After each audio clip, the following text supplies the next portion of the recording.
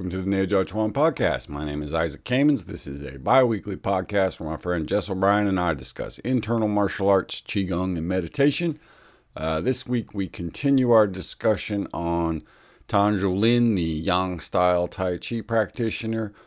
We talk about his later life, his teaching style, and get a little bit from one of his students about him.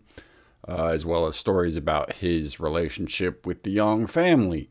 Then we turn back to the Tai Chi classics from Baiwa's book, and we discuss the notion of keeping your intent in the Dantien and what that means in terms of practical things in Tai Chi. This week in the Patreon episode, we continue discussing Taoist meditation as well as looking at the Canton Chi, which is a very old Taoist text on internal alchemy. So check that out. Also on the Patreon is the extended episode where we go into much more detail about the Tai Chi classics as well as a few more fight stories about Tan Zhou. So check it out. Hope you enjoy it. Thanks for listening. Take care of yourselves and be well. Returning to our discussion of the Tai Chi Chuan martial arts tradition, we're going to continue the story of Tian Zhaoling, one of the famous Yang-style Tai Chi masters, who was teacher of Lin Du Ying, who was teacher of Bai Hua, whose book we've been exploring. According to this article by Leroy Clark, Tian Zhaoling grew up with the Yang family and became one of the prized sort of sparring partners. And then he follows Yang Xiaoho as sort of his top student. And he gets into some scraps along the way. So according to the article here, it says, those who observed Tian Zhaoling's teaching practice at a park in Shanghai from the early 1950s to his later years, Tian's push hands practice with his students and others was particularly impressive and amazing. They described Tian Zhaoling sparring with people as being like a wheel fighting. That is, an opponent would come forth, touch hands with Tian Zhaolin, and quickly be sent flying as if they had run into a rapidly turning wheel and had been repelled off. From 6 a.m. to noon, he would teach and push hands with them. That's pretty cool. They would run into him and then be repelled off. So his big thing is repelling and sending people flying, it looks like. So far, every technique he's used has involved, it must be push or press to send people flying away. Whereas some of the previous masters had poked people in the throat to make the whistling of the birds and stuff. But this guy seems to be pretty push focused. Yeah, I Just mean, an observation. I think this is, this is what the like 30s, 40s, something like that. Well, yeah, it says in the early 50s. Yeah. All right, So so yeah, so this is after the war. right. I mean, this is way after this is after, This is the end. He dies in 1960, I think. So yeah. So, I mean, now we're talking the era of jets and, like things like that. So, I mean, this guy went from, horse and right. buggy to, to Jet fighters. jet fighters in his lifetime. So, I mean, Yeah. um, And this is after the Great Leap Forward and right. starvation, pretty tough time period So, in the I mean, 1950s there. yeah, pushing hands is about as far as I think anyone was really willing to go at Right. that point. Yeah. So Tian Lin would just smile and teach without ever breaking a sweat. Hour after hour, every day, day after day.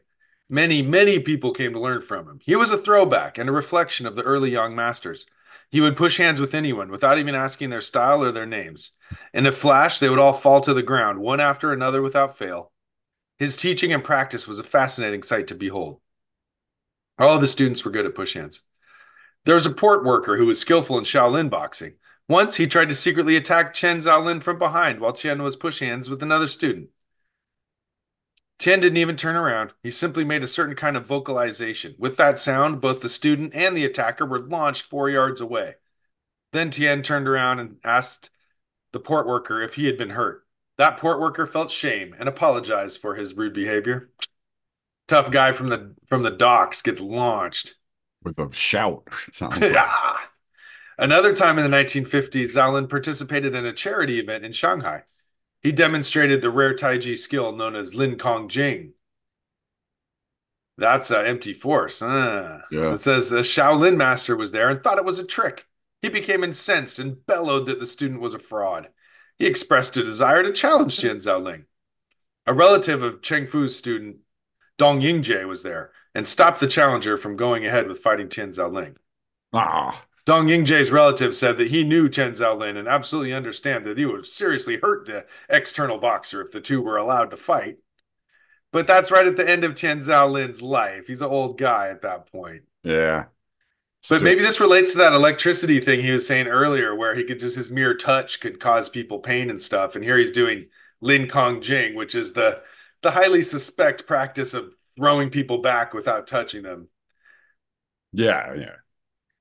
I mean, That's pretty this is kind of, I controversial. mean, one view of Tai Chi, right, is that this the benevolent view essentially is that the highest level is you don't hurt the person, you bounce them away like that, Mm. and then they With a lighter and lighter touch. So you barely even touch them and they go flying. right, and then like the guy he shouted at, they realize the Mm. error of their ways and they reform themselves. I mean, it doesn't explain here, but some Lin Kong Jing is like, okay, someone stands far away and pushes with their hands and somebody fakes being shoved back. No, I But don't there's think. also the idea of just like cooperatively following somebody's energy and like moving your energy through each other and stuff, which isn't a combat technique, but it's a way of just super high sensitivity so you could move without even feeling they're actually moving. Yeah, I'm You guessing know, I in mean, that's this. cool. Like, I'm guessing in this it was a very light touch, not yeah, a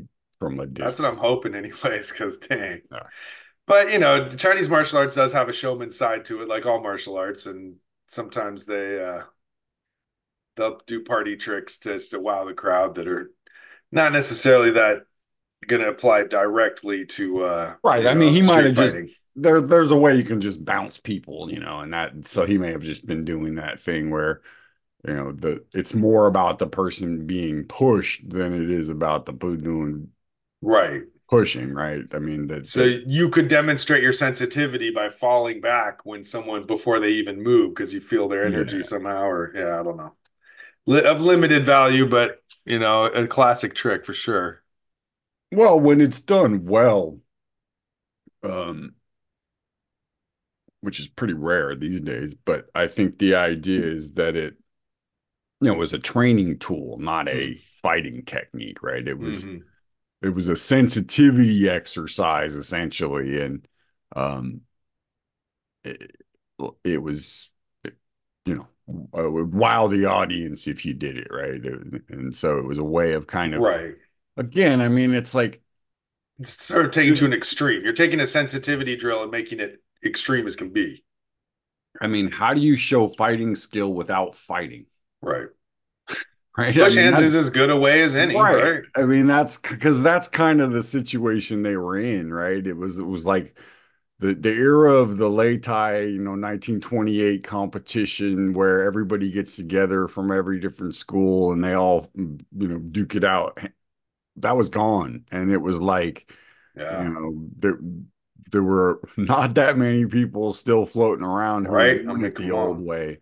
So if you ran And with into a a mass starvation going through society, it's probably not like the greatest time for exactly. I martial mean, there's a arts, right? lot going on. So, I mean, I think that's where just the fact that he was teaching at all was kind of Right.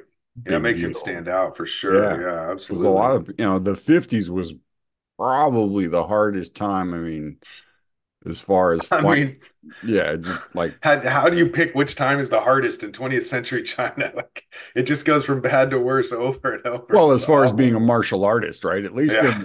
At least in the 20s and 30s, you might still be able to get a gig as a bodyguard or, something like that.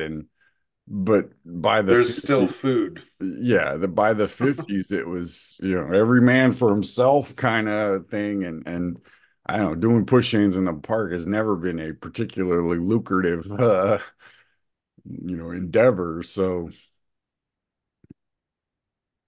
So on another occasion, his grandson liked to describe how a Shanghai gang came to their home to attack his grandfather. The gang members knocked on the door. Tian Xiaolin opened the door, and without warning, the thugs attacked him with an axe. Tian Xiaolin managed to thwart the attack and struck the thugs, launching them all out. They fled immediately before Tian could follow up. Interesting. Again, he just launches them. Yeah, it does some launching, even though they have weapons. I mean, and this recalls a little bit of, I had that note from my notebook where Kumar mentioned something about his teacher, Lin Du Ying, being involved in Shanghai underworld activities. Well, here's Tian Zhao, Lin Du Ying's teacher. Right. He's in a gang fight but he may have been in a gang himself, if you know what I Right, mean. right, right, right. The gang showed up at his door because he was from the other gang. Mm-hmm. But yeah, I mean, but then again, that could have been a year later. That's a government agency, an enforcer for a warlord or something, Yeah, right? So like exactly. the Right. switch between gangs and officials like goes back and forth in that era for sure. So this article then moves on to the end of Tian Xiaolin's life. Tian Xiaolin was hospitalized in Shanghai in 1960. Some 4 months earlier, his wife of many years and mother of his three sons had passed away. This tragedy had shaken him so much that he became increasingly listless and ill. One night, he woke up in the middle of the night and told his son of a dream he just had. In the dream, his teachers, Yang Jianho and Yang Shaoho, came walking towards him. As they approached, he noted each was carrying a red lantern to receive him. They welcomed him, smiled, and beckoned him to rejoin them after all these years of separation. Uh-oh. Finally, Tian Xiaolin advised his sons he was now going to rejoin them, to be with them again at last. With that, Tian Xiaolin smiled and quietly passed away. This event showed his close relationship with the Yang family. Mm. Interesting. Yeah.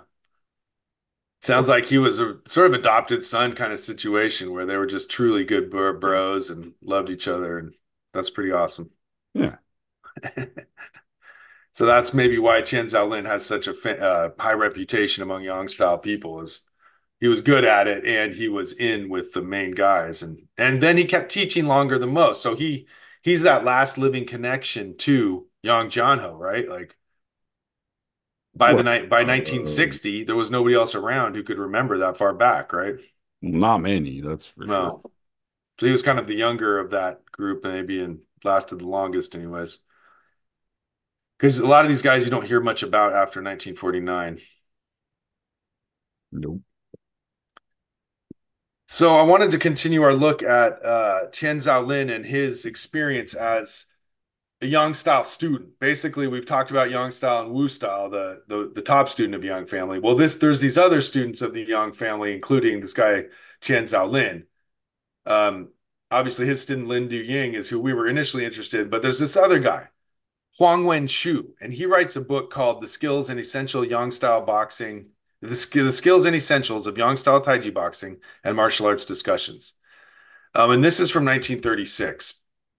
And it has mention of all these same guys that we've been talking about, just from his perspective. So I thought we'd look at some of the stories he tells here as he's kind of a contemporary of Tian Xiaolin, but also maybe kind of beneath him a little bit.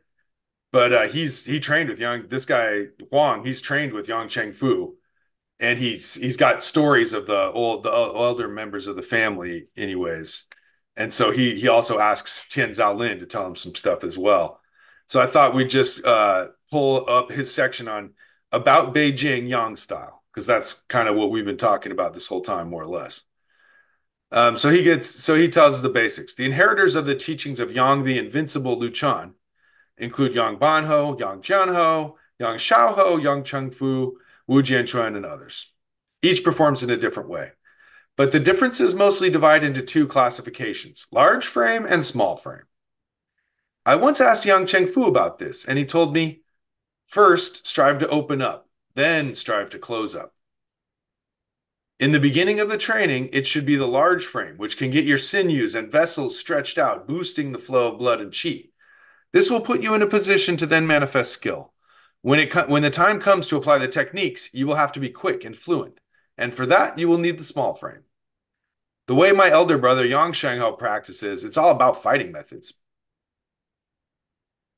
So here's Yang Chengfu's description of large versus small frame. First, you learn large frame to stretch your whole body out. Then, as you try to do the techniques, you're going to learn to do the small frame so that you can do more better at quick, sharp fighting techniques like Yang Shaoho.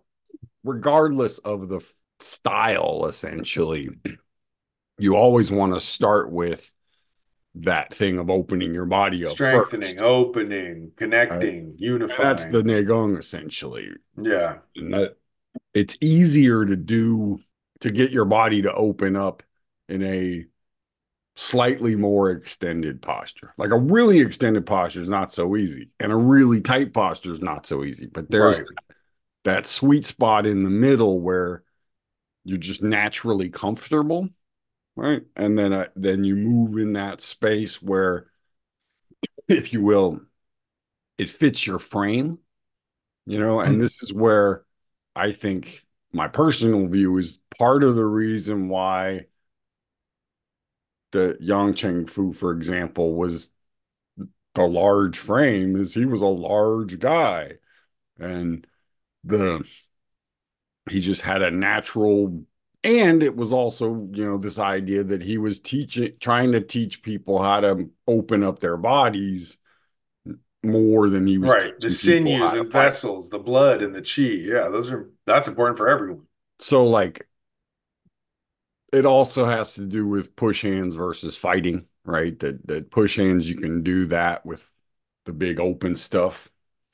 You can't really fight just having your arms out in a big ball.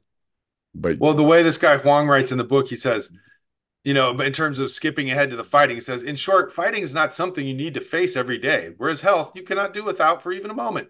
there you Let go. us then ask ourselves what is more important and more urgent. This book is Yeah. full of common sense rather than grand theories. If you can proceed in a steady way, you will find that although there's not much more material in the day of it, there's more than enough for a month, and your health will benefit.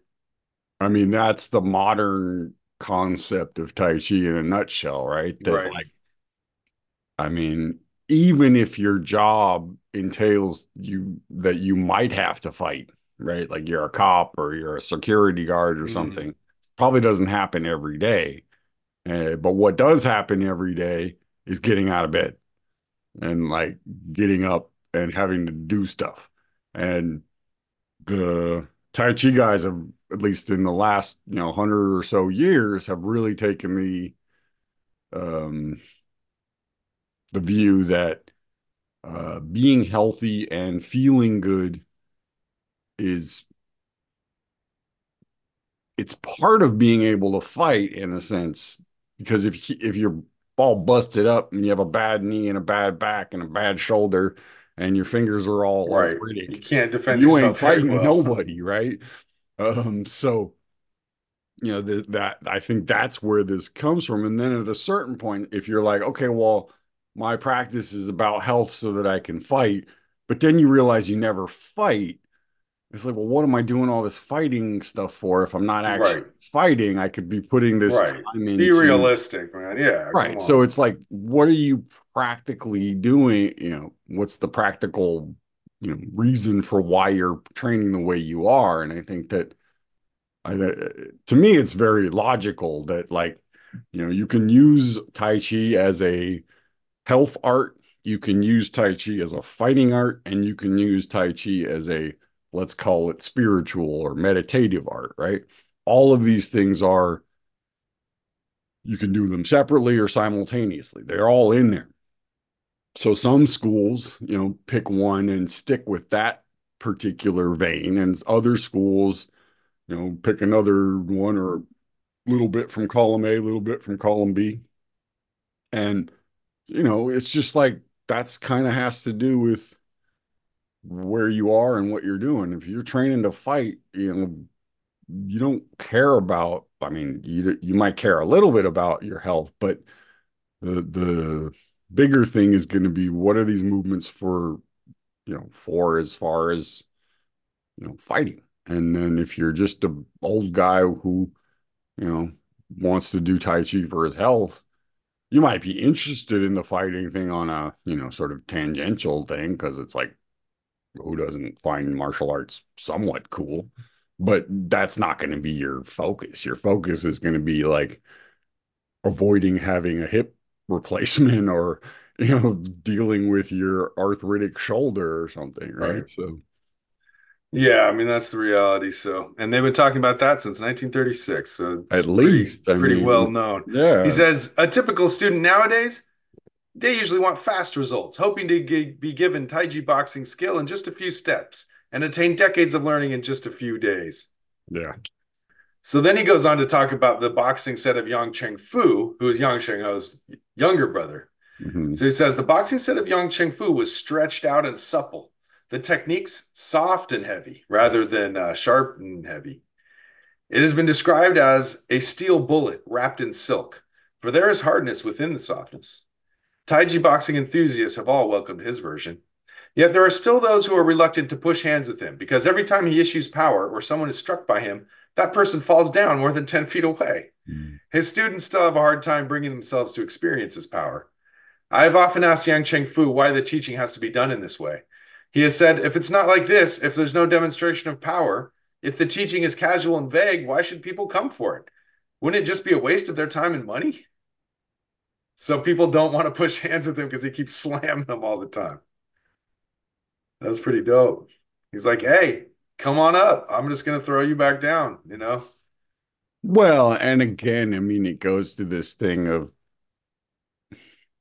if you come at somebody with everything you've got and they can just kind of boink and push you away, that's pretty like mm, they don't even have to fight me. They can just kind of bounce me away. Right. Their skill's so high that you get just Right. I mean, ejected.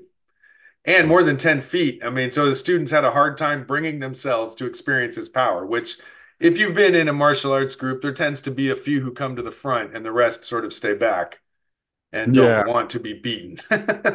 yeah. I was always You're first. more of a front of the class type of I guy. was always right there. Like, let's go. So the next thing he says is in the autumn of 1929, Yang Cheng Fu became the dean of the Zhejiang Martial Arts Institute. I have often pushed hands with him. Sometimes when I tried the double-handed push on him, he would seize the opportunity to pat my chest. And before his fingers had even touched my jacket, there would be a dull pain in my chest for a moment. As to why this would happen before his arm had even made contact, how could I feel this pain? Could this be said to be some sort of boxing art folktale? I asked Yang Cheng Fu about it, and he said, after all this time, I still don't understand how this internal energy stuff works. I love it. That's awesome. He's like, this is Nate Gene. He's like, look, I just strike and you fall. I don't really, I'm not going to explain it. Because honestly, it's true. Like when you get beaten by your teacher, you just take on what they do and beat other people up with the same thing. But you can explain it, but you don't need to explain it.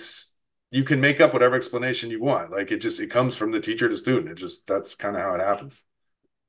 You can't Yeah. think about this stuff. In other words, the explanation of Tai Chi can't create Tai Chi. The person to person transmission is how you create Tai Chi. Then you put the explanations on top of it. I mean, it's the Tao that can be told is not the eternal Tao, right? I mean, How come we always end up saying that? well, because I mean, it's really like, um, what that's really saying is that I can do it in the moment because of the training that I've done. Yeah. And I don't know why it does it what it does, but I Right. know what you need to do to be able to do that. Right. I Um, mean, you could explain energy moving with through one, acupuncture meridian to the next or whatever. Like, and many people do, but at the same time, but it's kind that of like, doesn't, look, I but just right, do it. but that doesn't help you. I mean, you could Right. know all of that and you still wouldn't be able to Right. not be able to do it, right? I mean, Whereas you can do it and you may not know any of that philosophy, but yeah, mhm. you can still do it. So they're the matter of doing. So now we finally get to the part about Tian Zhaolin. And so that's who we've been technically been trying to talk about. So he says, according to Tian Zhaolin, he said, during the years I was learning from young John Ho, I punched him in the gut as hard as I could. But just then he made his belly bulge out and I fell down outside into the courtyard. He was still sitting quietly on his chair, smoking his pipe as before, as if unaware that he had moved at all. Later on, I also had a bout with Yang Cheng Fu, in which he hit me in the right ribs, and then my left ribs hurt for over a month. These kind of instances depict unimaginable skill, especially considering that Tian Zhaolin himself is so skillful. With the cleverness of his hands and the heaviness of his power, he is truly no ordinary Taiji boxing exponent, and his skill can be considered to be beyond our reach. But it is not my purpose here to trumpet his prowess. Everyone's aware of Taiji boxing history and already knows that Tian Lin's a great master. So that's pretty sick. So yeah, he describes punching Zhang Zhengho as hard as he could, which knocked him back. And then Yang Chengfu smacked him on one side and the pain went all the way out the other side. Yeah. That's the type of Taiji, I mean, Taiji, there's that heavy whipping effect that Taiji at its best just has that liquefied power that's like a snake or a whip, or I mean, that's the best, man. It's soft, but it's heavy, and that's takes skill, there's something cool about that. Soft power. Well, and there's that piece of it being a non-violent martial art in the sense that a big part of again, the high level of Tai Chi is actually to do it without hurting the person, Right. right? Where in most martial arts, the high level is you hurt them Hurt real him bad, more. right? So I and I don't think think Xing Yi has anything about that I've well, heard yet. I was see, I was just going to bring up that I think a lot of what when they talk about the original Tai Chi form being this, sharp, heavy, short thing. I mean, they're describing it as the way you would describe Xing Yi, and I think that there's that energy of just I'm not trying to yield to you and push you away from me or trip you up or bounce you. I'm trying to, the minute you get near me, I'm gonna hurt you. And Yeah, and that's that's about kind of right. this sort of battlefield mentality of it's you or me and it's not going to be me. And so, Right. it's like a different thing than if you're just like, hey, let's push hands a bit and see who's got more Tai Chi skill. So let's move back to the explanation of the Song of the 13 Postures as discussed by Bai Hua in his book. So we've looked at a few of these quotes about this song. And so now we've reached the next one. It goes like this: Pay attention to the relaxing of the waist and abdomen and to the circulation of qi. So that one's pretty short and sweet. And again, I have a Yep. feeling this is E, paying attention, directing your awareness. And once again, they're talking about the waist and the abdomen and the circulation of qi, which I feel like we've heard this before. Um, Yeah, I mean, this is nothing. This isn't shaking anything up, right? Like this is no, just, it's sort of a continuation of the previous one, and it's yeah. it's because Okay, yeah, because that one um, was all about the Dantien moving through all the right, postures. sort of paying attention to And the the E. the mind as you move through the postures. Um, and this is kind of taking it another layer in to now relax that sense of your waist and your Right. and feel the circulation of chi. So there's that you know implication of the chi is now doing something. It's not Right. you're not Like we just are crawling through this at a snail's well, pace. you're not just feeling that there is chi with it's not your Mm. mind doing it now. This is now you're moving into The mind is moving the the chi. heart mind thing, if you will, right? The Mm. idea that it's this more subtle part of your intent where um it's like the way Bruce put it one time it's actually from the Donahue thing, but he says consciousness begins before thought, right? That the idea that before you have the thought of I need to lift my hands up, something has to form that thought, right? And in this, essentially what he's saying is that the thing that forms the thought that pops in your head is your E, right? And then Mm. once it pops into your head, you have to now relax it and circulate it, right? So this idea of like once that thing wakes up, it surges. The word he uses tempestuous, Mm. right? Which is it's like that's a pretty random choice of Tempest word. tossed and chaotic would But be a it's word you could use it's a there. stormy wind, right? It's that Yeah. chaotic, surging, just sort of thing. And I think that it's the implied is that you have, without your mind, this is going to be Mm, chaos, but you right, have to, scattered around. all these, you have to bring all these different things into, one to calm it all down. And the way to do that, to calm down, relax the waist and the abdomen and the movement. So he says here, it is emphasized that in Tai Chi Chuan, the source of Jin is the Dantien, the center of the waist, which is controlled by concentration, E. And only with dominating by concentration can there be a so-called feeling of relaxing the waist and abdomen and moving of the chi. So again, E is the answer to making all the stuff of Tai Chi work. Without that paying attention and that concentration, you can't unify everything, and thereby the relaxing of the waist and abdomen and the movement of the chi is possible. Like until then, you're clumsy, you're clenched, you're disconnected, discombobulated. You've got that chaotic thing he's talking about. Yeah, I The way to mean, create gene, the way to create force, you have to use the Dantien. And to use the Dantien, you have to have the awareness of the mind controlling it. Otherwise, you can't create this chain of events, basically. the way I see it is what he's talking about is there's the difference between relaxing something and really going inside of the thing and letting your mind release, right? That Hmm. just kind of, it's the ice to water, water to gas in a Hmm. sense. There's stages there. That I can feel my energy and my Danian as a relaxed whole, let's call it, right? A relaxed piece, a unit, a unified thing of not turbulent energy, right? But that's just the first part of it. There's this second part of being able to really um, sink into it, is the way Bruce would always say that you're not um,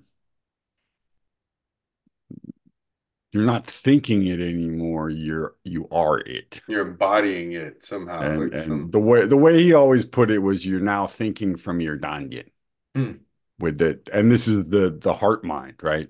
The merging of the conscious mind and the unconscious mind that tells things to do stuff, right? That has to happen in your Danya. And so I think that's really what Baiwa is getting at, is Yeah, that that's getting hella deep. sense of going beyond just relaxing. I think Okay, that's it for today. till next time. All right. See you back here. All right, man. Hey, folks, thanks for listening. Don't forget to check out the Patreon for the extended episode and the bonus episodes. Also, check out our Instagram for images to go along with the episodes. Also, we have a Facebook group. All right, thanks for listening. Take care of yourselves and be well.